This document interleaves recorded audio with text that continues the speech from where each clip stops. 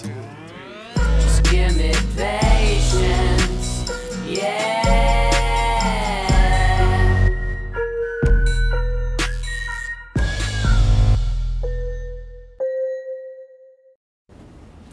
What is up, Z-Pack? It's your boy Z-Dog MD. I'm live and direct out my backyard.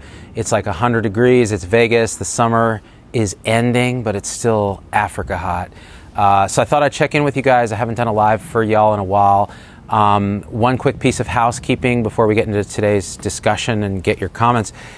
We have this new function through Facebook, which is a beta test where you can subscribe. You can become a super PAC member, if you will, for $4.99 a month. There's a little button that says become a supporter. If you do that, you can cancel at any time. It's a new thing we're trying. So for people who are subscribers, you get access to live videos that I do almost every day where it's just me and a couple hundred people chatting, and we get deep into things that I think the broader page may not have the patience for. We also release early videos there and exclusive sort of behind the scenes, deeper cuts, blooper reels, those kind of things for really people who are super fans but also want to have more intimate discussions with me and the guys, mostly me because it'll be from my phone. So it's a nice way that we can build some support for the show so that we can pay our bills and grow our team, but also provide you guys with really in-depth kind of unique content. That's not going to change what we do on the main page, so don't panic. We're not going behind a paywall for our main stuff. It's just, this is a way that if you're a fan and you really want to have a voice in the conversation more directly, it's a good way to do it. A lot of people on the internet do this now. Big podcasters, authors, those kind of things, they have this sort of way to connect with super fans. So that's something that I would highly recommend if you want that sort of thing. And I'm going to be creating more and more content in that space. Next up, today, I want to talk about this. You know, we talked about it quite a bit last year, this idea of violence against healthcare professionals. And it got to the point where, you know, we had this Silent No More hashtag, and we're talking about the general epidemic of violence that seems to be happening that's aimed against healthcare practitioners, particularly EMS and hospital practitioners, but also, you know, there were events right here in Vegas where a pain clinic was shot up by a patient who then killed himself. We've had gunmen in you know, UMC hospital here. It is an expression of a larger sort of degeneration in what our culture is in terms of healthcare practitioners and patients. It seems like in the setting of an opioid epidemic, where mental health is poorly treated, where we medicalize our social problems and our economic problems, they end up in the hospital. And what happens is, the culture now is that patients get what they want, that hospitals get paid somewhat on patient satisfaction. And I will tell you right now, the patient experience is crucial. We ignored it at our peril. They are the reason we exist. But when we are kowtowing to try to click the boxes and fulfill the numbers of HCAHPS and all these other things without a bigger perspective, what happens is an unabashed sort of entitlement where families threaten staff, they expect to get their turkey sandwich and their blanket, and the staff are treated as resources, as commodities in this assembly line medicine. And administrators, many of whom have not touched patients or haven't done so in years, are then in charge of kind of mediating when things go wrong. So a good example of when things went wrong is a patient at Penn State, Hershey. I linked to it earlier in an earlier post. Apparently attacked a nurse in the hospital bed, started to choke her, strangle her. Other nurses came in. He then, like, his clothes come off. Next thing you know, he's sexually assaulting the first nurse. Other people finally come in and subdue him, and the authorities come. And you can imagine, and this, we've talked about this before, we've told other stories about this, and people send me thousands of stories of their own. In fact, just now I got a message from a nurse who had 2 black eyes, and she said, this just happened, from a patient. Now, okay, when you have a culture where you, first of all, don't have a respect for the people who are trying to heal you, the healers themselves are running around trying to fulfill obligations to multiple masters, to the billing people, to the administrators, to their own team, and to the patients, it creates these opposing sort of forces that create a moral conflict and a moral injury that leads to burnout. It's not really burnout, it's moral injury. But in the process of that now, you have patients who, yes, they're having the worst day or the worst month or the worst minute of their lives. They're in the hospital, they're under stress, they're emotional, they may be on medication, they may be on drugs, all these other things. But we've said over the years, we've set this sort of increasing premise that the patient is always right, and we try to make the situation so it doesn't feel like it's a military camp or anything like that. And then what happens? We put our frontline care providers at risk. And then when something happens, like it just happened in Penn Hershey, and this was egregious, right? Just egregious, inexcusable. Well, what is the word from administration? It's absolutely freaking tone deaf. And I've just heard from other nurses who happen to work at that same facility, and they say, this is not an isolated incident. It's been going on for a while. And administration keeps saying things like, well, we'll do a root cause analysis. And they'll make public statements like, in the setting of healthcare where things are volatile and people are very emotional, sometimes things happen, basically, and we feel very bad when our staff are assaulted, and we're doing our best to support them. Okay, that's not good enough. When your staff, when your employees are physically and sexually threatened by a patient, you need to say something stronger than that. And I'm talking just purely about perception. Forget about the processes. We'll talk about that. You need to go on record and say, we have a zero tolerance. I don't care if people are having a bad day. If you hit, verbally threaten, assault a healthcare practitioner, you go to jail.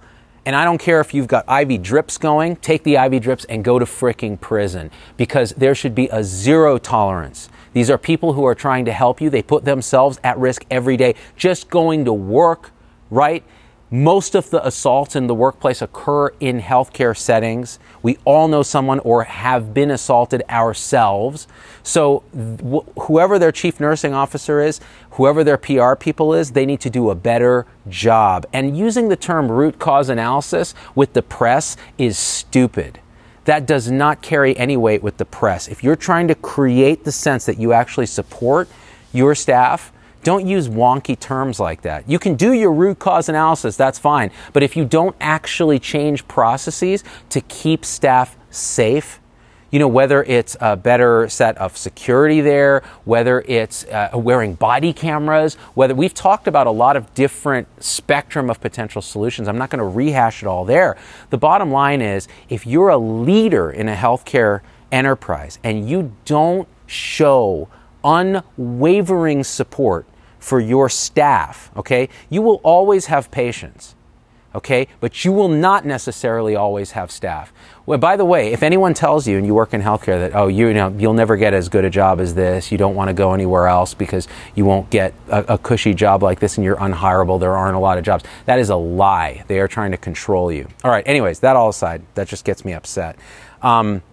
Hopefully, the administration there will work with the frontline staff to make it a safer place.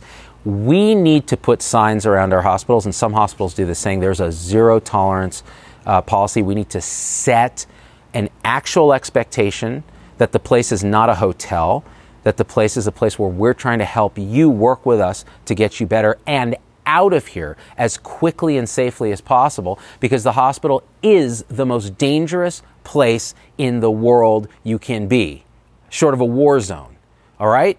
Because medical errors, infection, unnecessary interventions, all the kind of things that happen in hospitals, right? And again, so I'm not a nihilist about quality improvement. I want us to focus on quality processes, root cause analysis, those kind of things.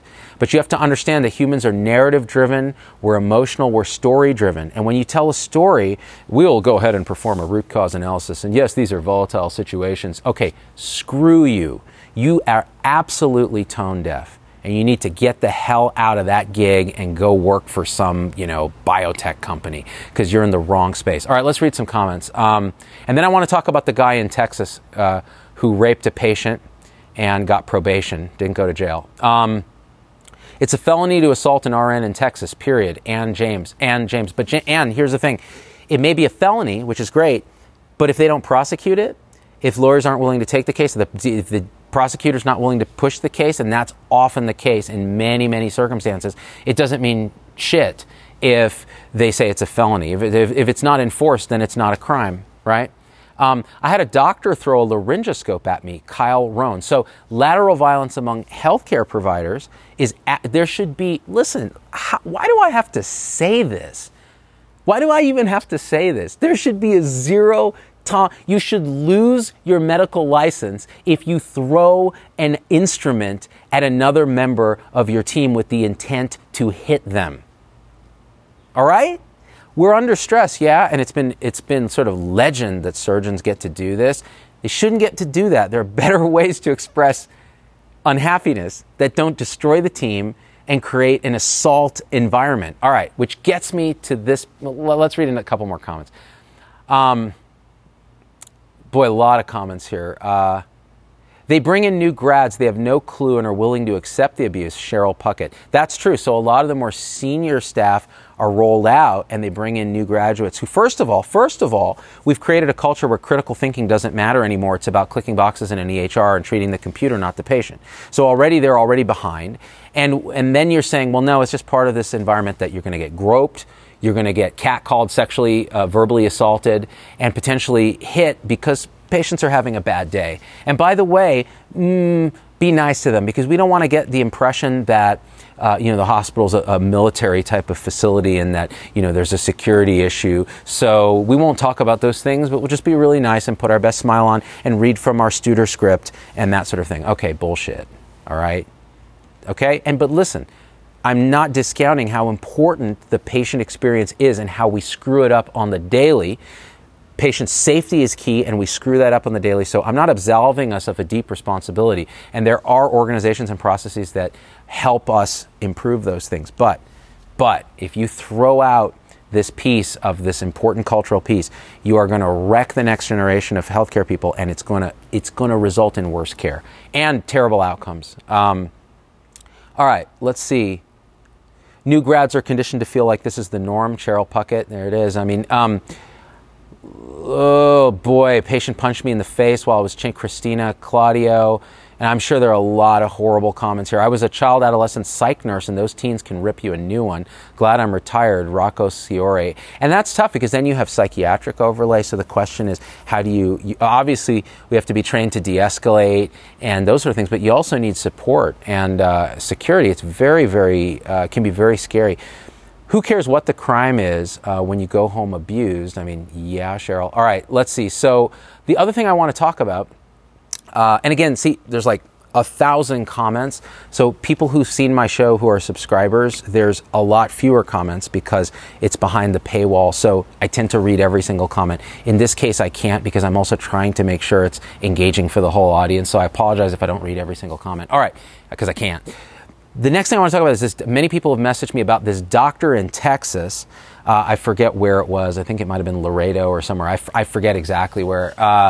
I think his last name was Sheik.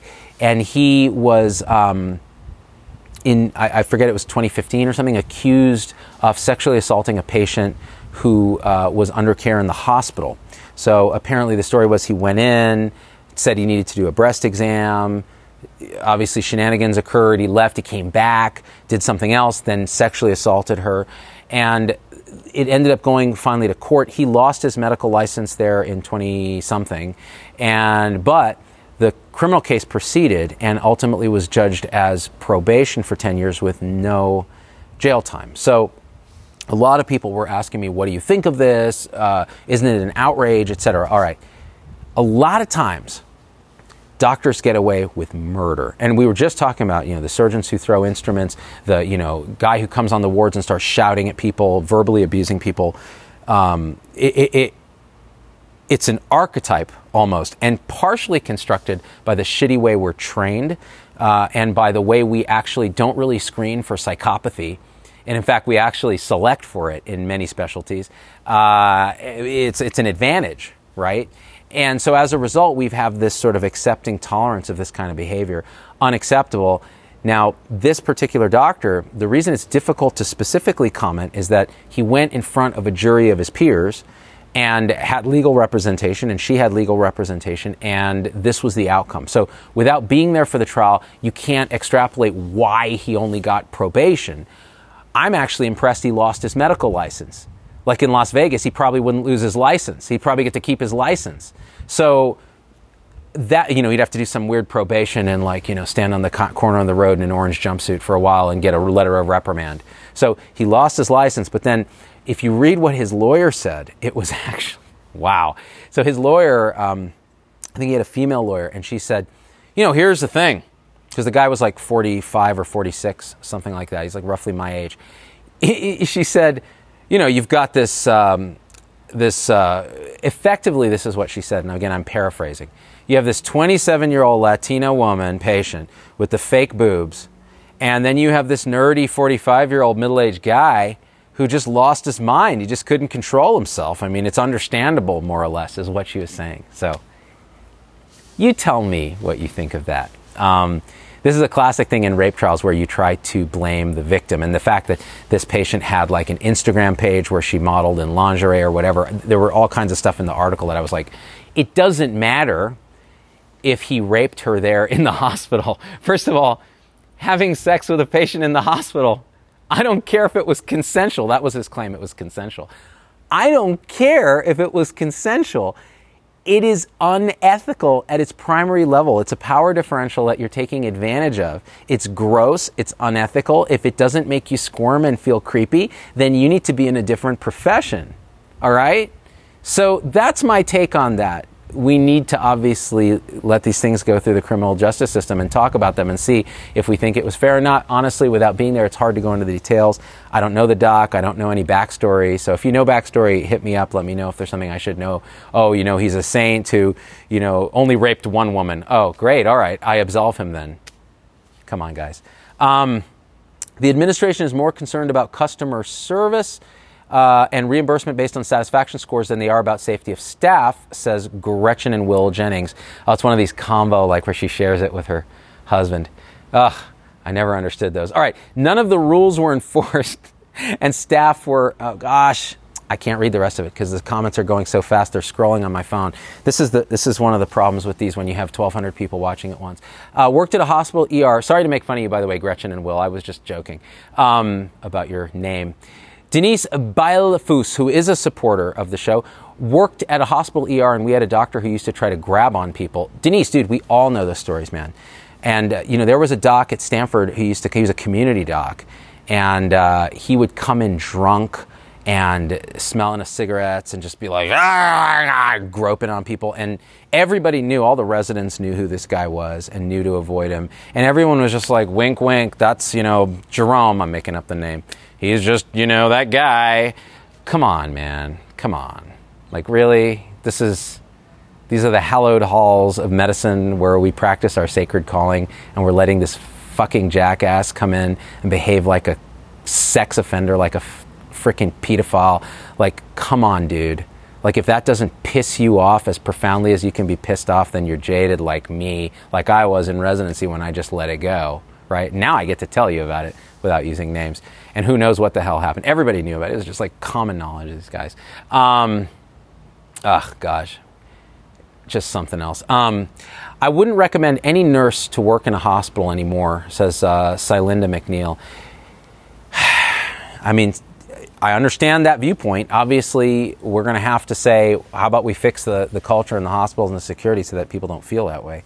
This wasn't always a thing, right? It's gotten worse.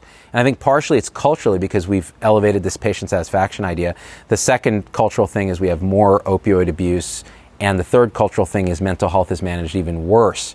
So, everybody congregates in the hospital as the source of solving social problems. And that's the wrong place. So, of course, it's a powder keg, right? And our frontline staff and paramedics and EMS really, really get it tough. I mean, you're talking about people in these situations where they're going into shootings and, like when the shooting happened at the Mandalay Bay in Las Vegas, these paramedics were in deadly peril when they were there. And I met a lot of them, talked about them, did a show with them. I mean, talk about bravery, but this is putting your life on the line every day. Kelly Adams, who's also a supporter of the show, you get a little badge when you support the show. So sad, long-term care is bad too. I bet, Kelly, in there it's probably a lot of agitation from dementia, Alzheimer's, which is an epidemic, but also families that get very upset. And it's tough because long-term care can be tricky. Family perception is that, they're not getting the care they need, the staffing isn't good, et cetera. So it becomes a real big deal and a dangerous situation. Let's keep scrolling down here. Visiting hours, Janet Kelly, and the expansion of visiting hours. So this is something that I'm very torn about, guys, because I know, especially in ICU, visiting hours are a big source of contention because you're not allowing, it's very hard to take care of a patient if the family's always there asking for, turkey sandwiches for themselves and using it as a hotel. But then on the converse, the hospital's already a scary, isolating place, and having good supportive family be able to be present with the patient is such a powerful thing. So it's a tension, right? Because the part of me that's like, we're here to take care of patients and support their families says that we should be able to do this. But we all know on the front lines the practicalities of this and how difficult it is, especially in this era of entitlement, cell phones, people are secretly recording, trying to get a gotcha so they can get viral and get the views, right? And there are quite a few comments about, wow, look at this, attacked by a patient's pit bull, says Pam Murphy. When walking out their front door or had just finished taking care of their loved one, home health can be dangerous.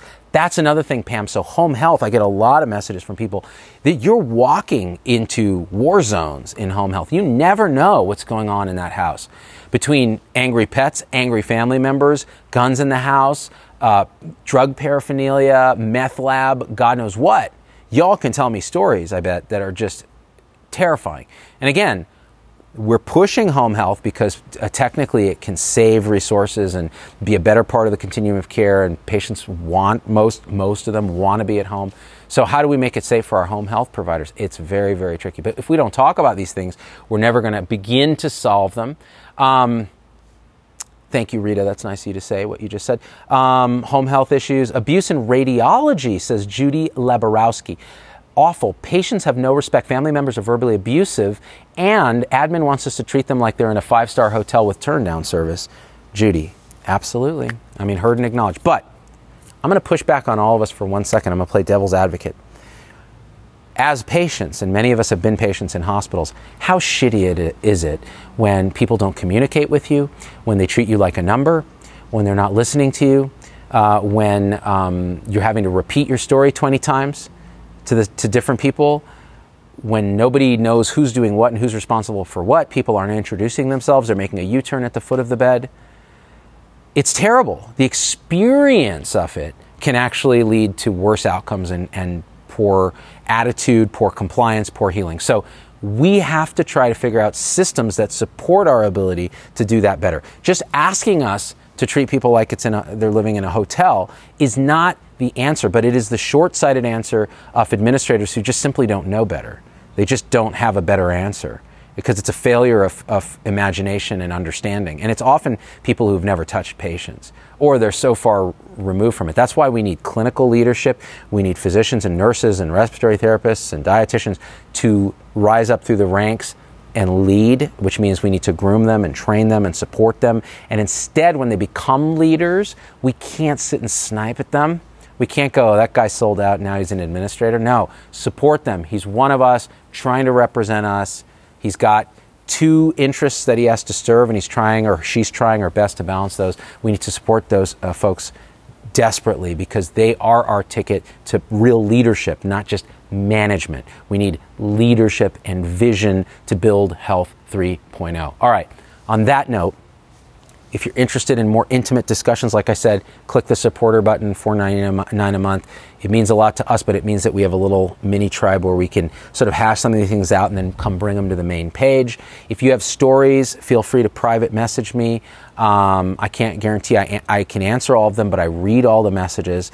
You'll get a little auto response that says I can't answer all of these, but I read every single one, but we get hundreds a day. But again, in there usually there's something where I may do a show about it. So don't hesitate to message me. Check out our new Pumoji parody today of Wonderwall by Oasis. It was just a throwaway thing we did as an encore for the Pooprika parody of Toto's Africa that we did. So if you haven't seen that, definitely check that out. Sign up for our email list. There's a link on Facebook, but also on our website. And definitely remember, everything we do, except for like lives like this, sometimes we won't put them on the podcast. Most of them are podcasts. So if you have an interview, a show that we do, you can go to iTunes, search Incident Report, or SoundCloud, ZDoggMD, and you'll see all our podcasts are there. They're also on our website. It's a great way to consume long content without having to stare at my bald face. Also, we're going to be doing audio-only content. I'm going to be interviewing Ricardo Quarry, the cardiothoracic surgeon at Cleveland Clinic, who was falsely accused by a patient of lying in a legal suit and had his reputation damaged. We're going to be recording a show with him this week, and we'll get it out to you in podcast form only because he's in Cleveland and I'm here, coming very soon. So if you have questions you want me to ask him or talk to him about, private message me. All right, guys, I love you. We out. Peace. Hey, it's Dr. Z. Thanks for getting through the whole episode. That's a huge accomplishment. And so at this point, I just got to ask you for a few favors because it just helps us so much if you leave a review on your favorite podcast platform and subscribe. It just really helps the algorithms to get this message out to others. The second thing is email me, hello@zdoggmd.com. I get all these emails personally. I can't respond to them all, but I need to hear your voice because especially on podcast, we don't have a comment section. And I want to hear how this episode affected you, what you'd like to hear in the future, what you think we got wrong, what we think we got right, anything, or just say hi. So that's really powerful. And the third thing is financially, it helps us a lot to support the show in any way you can. And if you go to zdoggmd.com/supporters, you can join our supporter tribe on your favorite platform, YouTube, Facebook, Instagram, wherever. What that will get you on those platforms is live shows with me that are exclusive for supporters and access to our Zoom meetings where we talk about awakening realization and we share with each other our own experience. It's a powerful group effect. It's a community, really. And we support and love each other and share, again, through our own experience, how we're waking up. So, and that ripples out into systems, into transforming healthcare and education and government. So it really starts with us. So join us there if you can. Again, zdoggmd.com/supporters. And I'm so grateful to have you with us.